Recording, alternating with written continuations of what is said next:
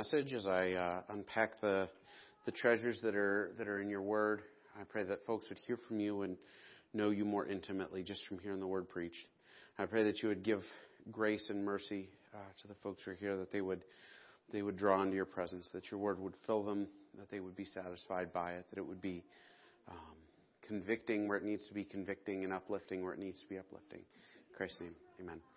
If you're a little kid, this is the time to head with Stephanie to Children's Church. Not you, Abby. You're stuck here. Titus got caught.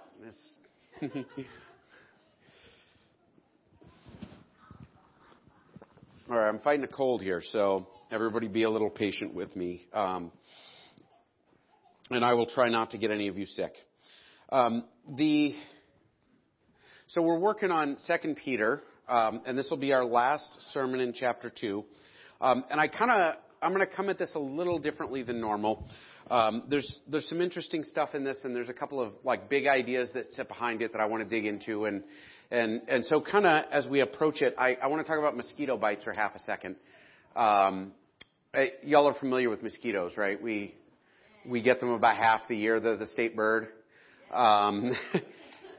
And the thing with mosquito bites, and the reason I use them as an illustration often, is the worst part. What's the worst thing about mosquitoes? The bites, sorry. What's the worst thing about mosquito bites? They itch, right? And what happens when you scratch them? They itch more. And then when you scratch them more, what happens? They itch more, and eventually your skin breaks open and you bleed, and they still itch. And it's maddening, right? It doesn't matter how many times you scratch at them. It doesn't matter how much you dig in, they itch. Because mosquitoes are horrible. They have this nasty habit of sucking your blood out and injecting you with a little coagulant or anticoagulant that keeps your blood from stopping up so that they can drink it. And then that anticoagulant is what makes you itch. And so, they're nasty because they feed off you, and they give you this nasty little sickness that makes you itch forever and ever and ever until you've scratched all the way through to the bone. Of course, it's not that far. This is really similar to an idea that was presented by a Christian philosopher in the I believe in the 1800s, a fellow by the name of Blaise Pascal, who said that every man, every woman, every person has inside them a space that God has designed to fit, right? It's popularized as the God-sized hole in our heart, but Pascal was the first one who kind of put this to words. And the idea here is that inside of all of us there's this space, and that we experience kind of misery because there's this empty hole right in the middle of us. I think Kierkegaard called it angst, this misery that comes with separation from our Creator. But there are lots of ways we try to fill this hole. I've known people over the years who've tried to fill it with alcohol or drugs or pornography or stuff or family or achievement or acclaim from other people or entertainment or whatever. They're you name it. Relationships or people try to pour things into this hole to make it so they don't feel empty inside, right? Just to fill that hole that is there, because we are separated from God by our sin, by our brokenness. God designed us to be a part of our lives, and He isn't He's distant from us in our natural state because of our sin. And so God is so far away, and we have this emptiness, and that emptiness itches like crazy. And the more we scratch it, the more it itches, right? And so you'll see this. This is how folks become, addicts. They pour something in, they pour in their alcohol, and when they're sobered up again, it itches. And it feels good for the second while you're scratching it, but that emptiness comes right back. And over and over and over again we try to fill it. And the problem is that the only thing that will ever, ever, ever fill that hole is God Himself. Nothing else will do it. And a lot of times we look at the Lord and we say, you know what, I kind of see you, but I really feel like this is going to do it. And there are people sometimes who will walk, pretend to kind of walk with Jesus, and they'll, at the same time, try to fill that hole with other stuff. They try to look awesome in front of people. I did that for years. I was the best Christian I knew, and people talked about how great of a Christian I was. It was awesome, but inside I was dead.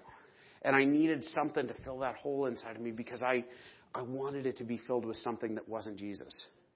And it just kills you inside, and slowly you shrivel up and you become emptier and emptier and more broken. And so we're diving into our text today. Somehow I have the wrong title slide. I don't know how I managed to do that. I have no background. Like, this is, real quick though, this is the end of chapter 2. Peter is addressing false teachers who are saying that Jesus is never coming back and that there's no judgment and we can do whatever we want. There is nothing coming. And so they advocated just wild living. These are people who would target sort of unsteady Christians and prey on them. They tended to sleep around in the church. They tended to overindulge at the love feasts, and they taught false doctrine, and they were damaging believers. They were probably, based on the location, these were probably folks who took a little bit of sort of the Greek philosophy of Epicureanism, which taught there is no judgment, there is no end, that the gods on Olympus were never coming to deal with you. They were there, but they didn't care. And so Christians they were teaching Christians well, it's just the same as the Epicureans. God is out there, but he's not going to do anything. And Jesus is never coming back. There'll be no judgment. Do whatever you want because this is all there is. Right? YOLO. There's nothing new under the sun, but we can make it dumber. And we live in a culture that very much buys into this idea. You can do what you want. And Peter, is ripping into these folks who are teaching these people hey, do what you want. It doesn't matter. Enjoy life, eat, drink, and be merry, the whole 9 yards. And in 17, he kind of puts out an interesting set of phrases here. He says, these people are springs without water and mists driven by the storm. These are two kind of separate analogies. But have you ever been really thirsty? You go to Disney World and it's hot and sodas are $14. And so you see that one water fountain and you go up to it and you turn the lever and nothing comes out. And there's that moment of disappointment of wait, what the heck? Where's my water? They're promising something good, but there is nothing to it. A little again, we're going to come back to our mosquito bite. If you just scratch that itch, it'll get better, right? Will it? No, of course not. Never gets better just scratching it. You have to fix it. You can never fill the hole inside you with stuff, with experience, with alcohol, with drugs, with pornography, with some new relationship or some fancy new thing new toy that you buy. Nothing will fill that hole. And at the end of the day, it's just a spring that promises something good, but it's dry. I talked about the book Unbroken a few weeks ago. Frank Zamperini was an American GI who was captured by the Japanese after spending a world record amount of time on the open ocean. And he talked about dying of thirst on the ocean, being surrounded by water and knowing that if you drank any of it, what would happen? Kill you faster because it would make you more thirsty. And the way the world approaches us, the way the world approaches the lost, those folks who are trying to fill that hole inside themselves, is there's stuff everywhere. You turn on the TV and there are commercials that promise you, if you have this, you'll be happy. New cell phone, your family will be great, right? Enjoy this new TV show and you will be satisfied. You will be entertained and you will have meaning in life. But it's a lie. Because the more you drink the water out of the sea of nothingness around us, the worse it makes you. The more and more thirsty you'll get.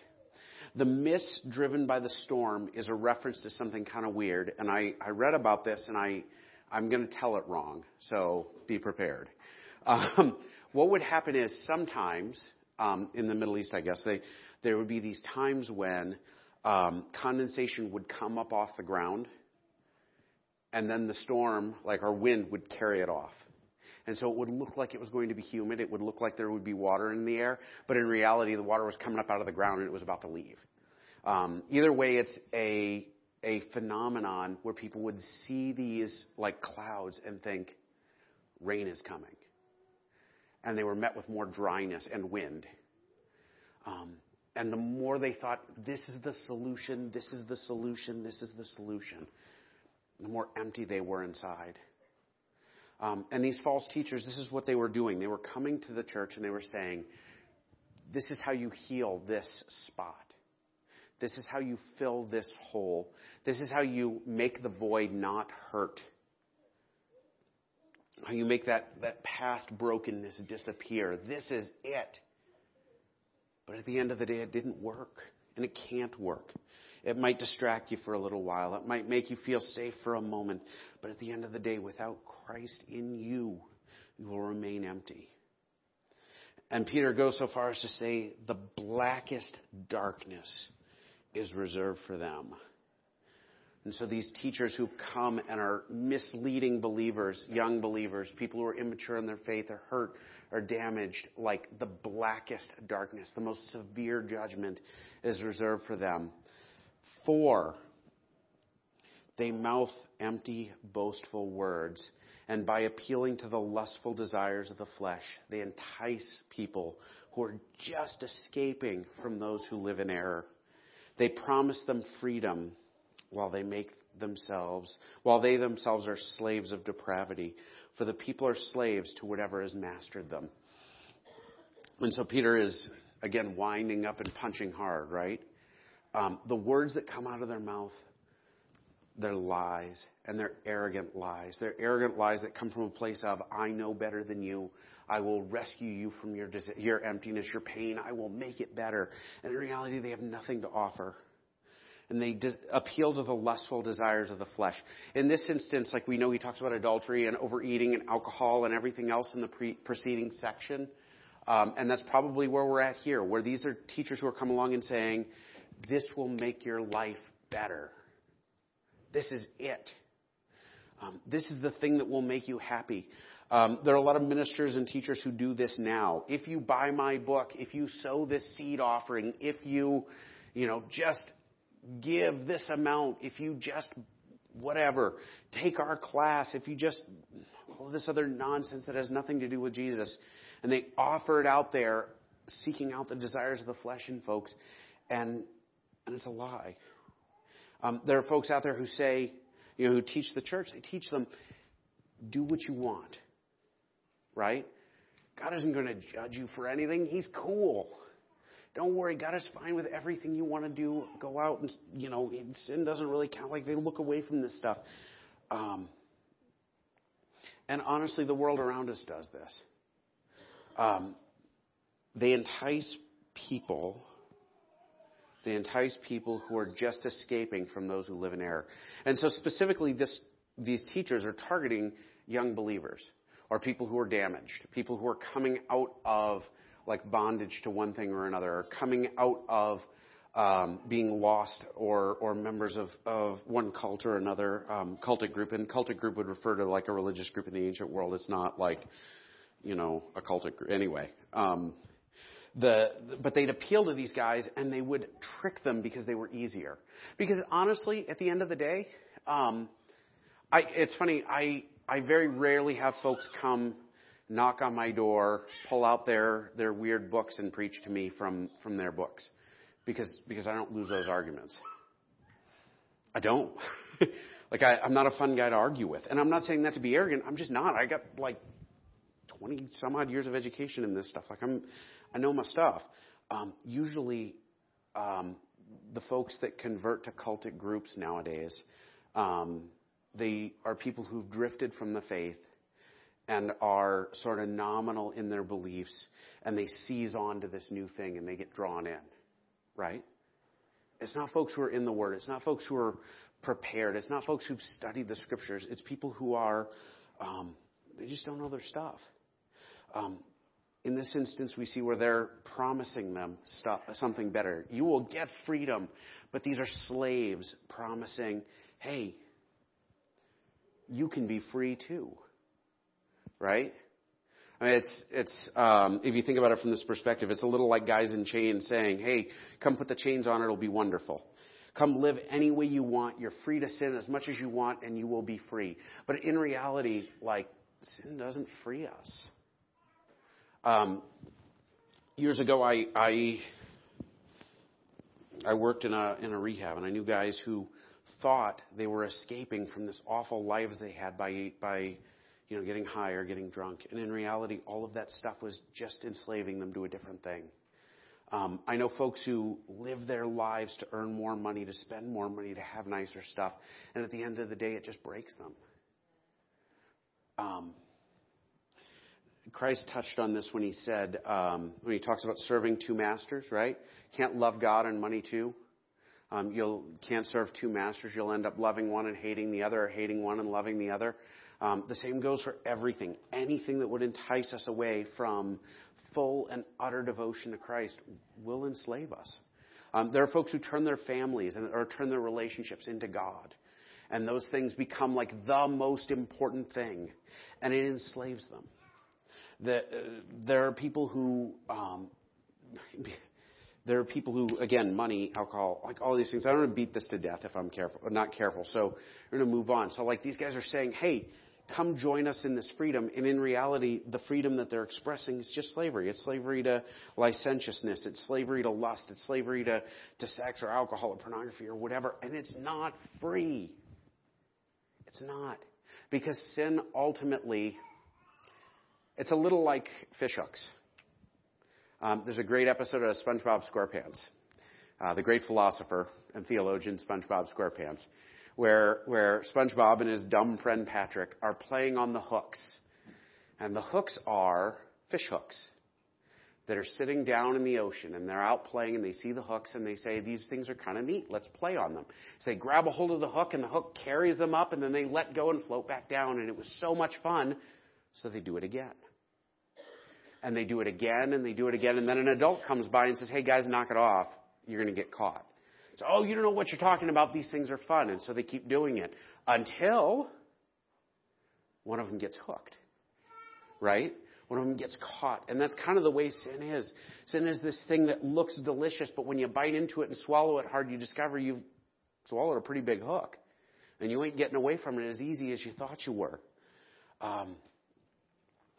If they have escaped the corruption of the world by knowing our Lord and Savior Jesus Christ and are again entangled in it and are overcome, they are worse off at the end than they were at the beginning. So what Peter's saying is, listen, these guys who've come to Christ, who've come to know Christ and are being enticed away, once they're enticed away, once they're hooked against, once they're dragged back in, it's worse for them.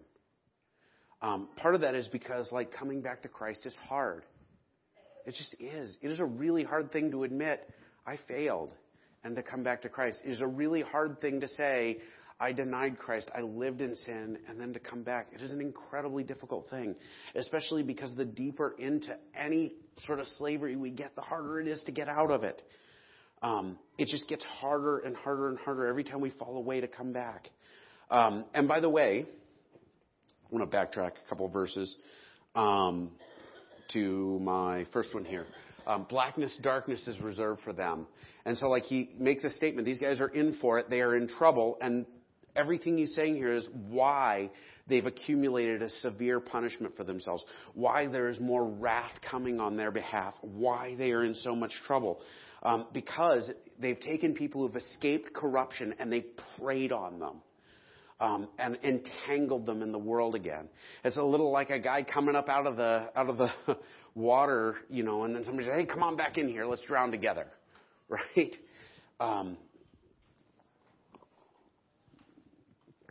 And these false teachers, this is what they do. And the world, this is what it does. It doesn't like to see us escape. It doesn't like us to see us in freedom. It doesn't like to see us like in Christ. And so there's a pullback, a drawback in. It would have been better for them not to have known the way of righteousness than to have known it and then to turn back on the sacred command that was passed on to them. Why would it have been better? Well, some of this is playing off some of what Jesus has said in other places, and James talks about this in the book of James, Paul in Hebrews, is this idea that once we've taken on the command and we've stepped away from it, returning it is just hard. Jesus talks about it in relation to demons. He says, if you cast a demon out of a guy and he doesn't prepare himself to fight it off again, he doesn't secure his household, then 7 more will show up tomorrow and take over. And the idea here is if we fall out, if we come out of sin and we come to know Christ and we fall back into sin, getting out is just harder. It is just more difficult. We are entrapped much worse. And here we are. These people have been entrapped worse because of these false teachers. And therefore, the blackest darkness is reserved for them. That's actually a line from, again, Sermon on the Mount, where Christ says that anybody who teaches children, God's children, to go astray, anybody who harms God's children, it would be better for a millstone. I mean, a millstone, a small millstone, is a boulder, right? It would be better for a millstone to be tied around their neck and for them to be tossed into the sea than for them to face God on Judgment Day. And that's basically what Peter's echoing here. These guys have the blackest of darkness coming because they've taken church folks and they've drowned them in foolishness. They've drowned them. They've brought them back to slavery. Of them, the Proverbs are true. A dog returns to its vomit, and a sow that is washed returns to wallowing in the mud. Peter uses 2 here, and basically the idea is it's easy to return to your brokenness, right? It's easy to return to your mistakes. It is easy to return to the things that kill you. It's a very difficult thing to watch believers do this. It's very difficult to watch a young believer come out of brokenness, come out of sin, come out of addiction, come out of one thing or another, and then run back to it. And the more you run back to it, the harder it is to get out of it. The harder it is to escape completely. Is it possible? Yeah, actually, because anything is possible with God, right? Because the Holy Spirit moves in amazing ways. Because Christ's grace is sufficient for people who walk away and come back. But at the end of the day, it's not easy. Harder and harder every time. So what do we do with this? This is one of those weird passages where you back up and you say, well, how do I apply this? And honestly, I have struggled most of the week. How do you apply this? The first thing I would say is, as you look at your heart, as you look at your life, as I'm talking to you, I'd ask you what itch you're scratching, right? Are you working on some empty spot, trying to make it okay? Do you have sort of a fear of being alone and you scratch that itch? Do you have fear of being alone with your thoughts and having to listen to the self-reproach or the guilt or the shame or dealing with the sorrow of a past loss, and therefore you're running to something else, drinking or whatever? I mean, is there an itch you're scratching? Are you digging in and just trying to make it stop? And if that's the case, stop. Turn from that, because that hook will catch you eventually. You will not get away with it. Sin is not something we play with. Sin is not something that we handle lightly.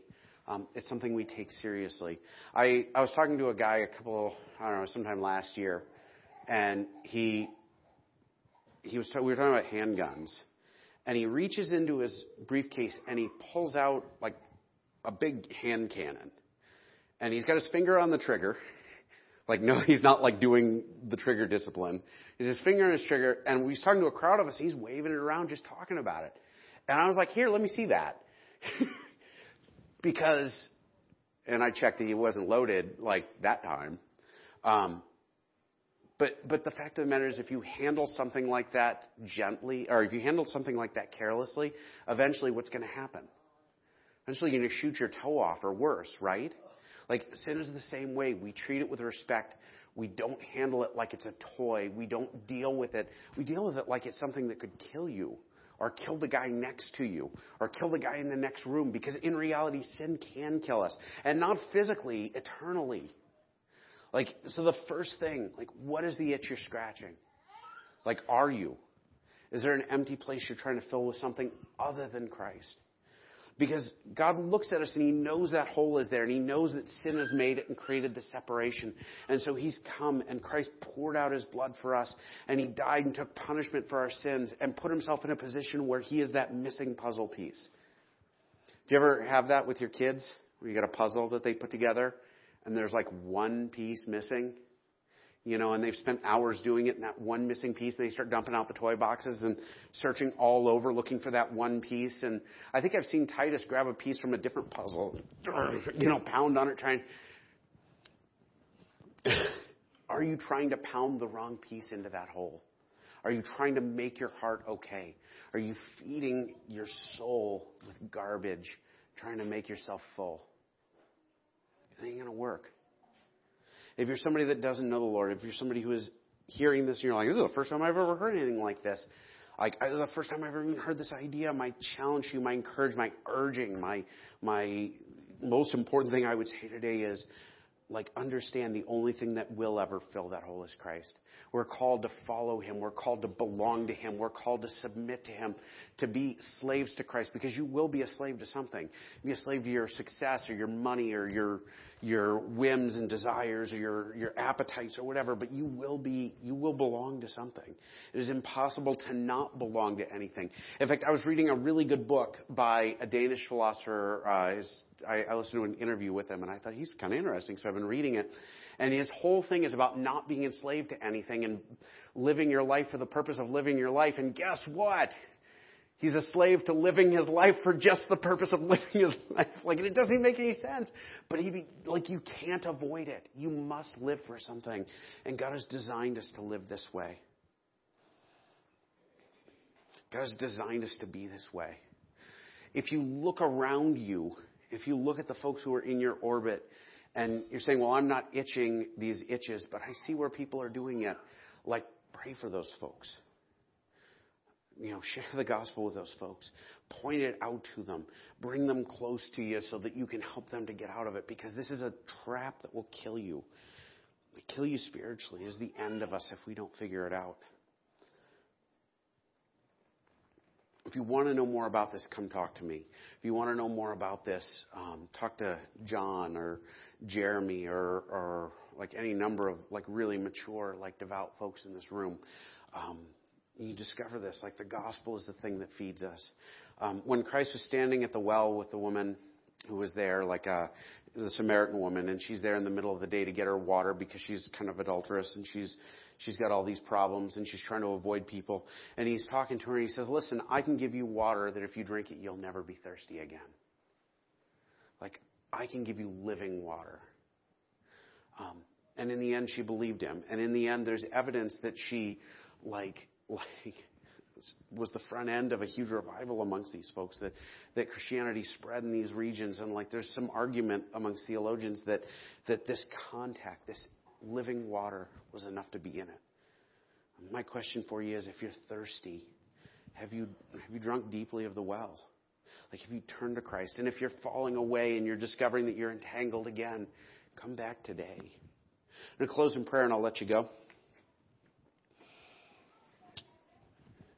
Heavenly Father, I pray that you would help us to recognize the things that are enticing us, Lord God. Help us to look and see, that is a fishing lure that'll drag me into the grave, Lord. Help us to have eyes and wisdom to recognize that only Christ, only your Son, crucified and risen, and only in Him can we be made new. Only in Him can the itching stop. Can the emptiness be filled? I pray, Lord God, that folks who would come to our congregation, that would come to our people, that would mislead them and draw them back into slavery, Lord God, that you would push them away, that you would give us eyes of discernment to see it. And I pray, Lord God, that anybody who's here that doesn't know you, that's become hooked into something, that's become lost or is flirting with that ongoing sin, Lord God, that you would draw their heart back to you. I pray that you would help us to recognize that there is no freedom in our indulgence. There is no freedom in satiating our sinful appetites. Lord God, that there is only freedom in Christ. Amen. Have a good Sunday.